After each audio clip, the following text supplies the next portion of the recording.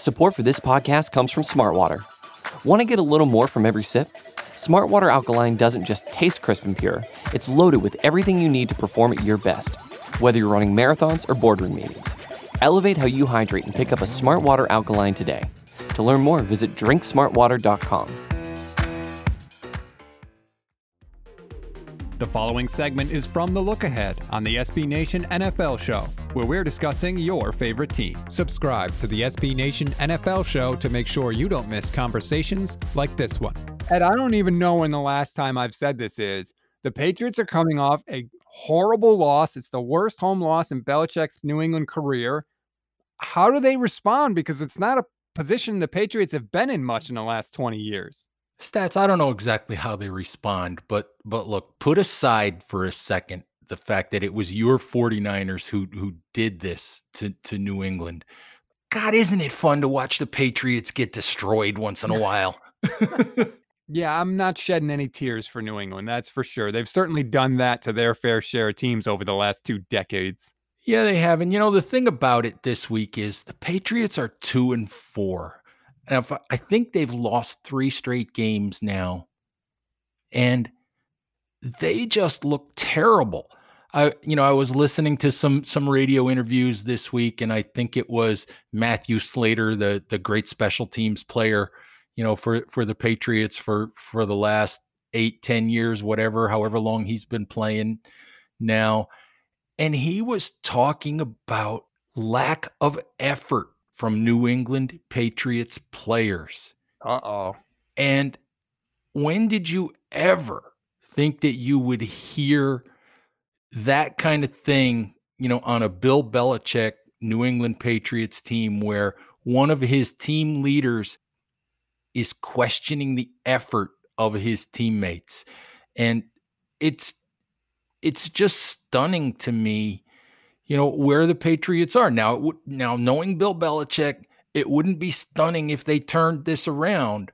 But more and more, it looks to me like these aren't the Patriots that we know. As big and scary and bad as Bill Belichick is, and he can't do it alone. And what I mean by that is you also need players there to motivate the guys in the locker room to set the tone and sort of set the standard. And forever he had it there. He had the ultimate guy in Tom Brady who would scream at anybody during the game and usually did. Players, coaches, whoever it was, he was not afraid to get in your face and sort of get players' minds right if things started to go a little sideways.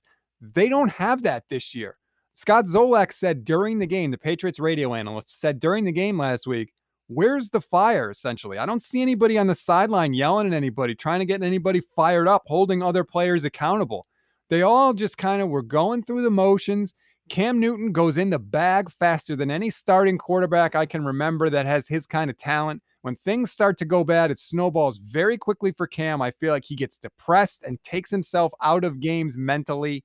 They just don't have those players there to fire everybody up and keep everybody in line. And as great as Bill Belichick is, you need that. It's an interesting observation that you make about Cam Newton too, because everybody knows the Superman stuff and the big smile and the big celebrations and all of that.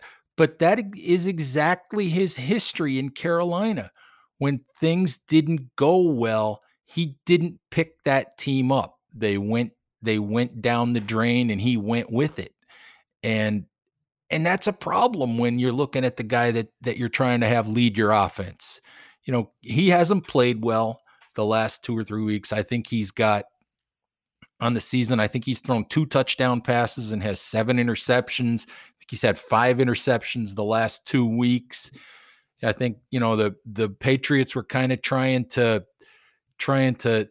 strike gold here and see if they could buy a year with Cam Newton. In the first couple of weeks, it looked okay, but right now it doesn't look good at all. I mean, I think maybe we all underestimated the impact of all of the players that the Patriots had opt out of, losing Tom Brady, it's been a couple years now since Gronkowski's been there. They lost a lot of talent. I think we all just figured, oh, it's Belichick. He'll figure it out. They'll win 10 games. It doesn't matter. I mean, he could win games with Matt Castle playing quarterback. So, So I think we all figured he'd make do with it somehow. But right now, this doesn't look good at all. The only upside for the Patriots is they're playing the Bills this week, Ed. And what is going on with the Bills? Will the real Bills please stand up? They've lost 2 out of their last 3 games. They couldn't score a touchdown against the Jets.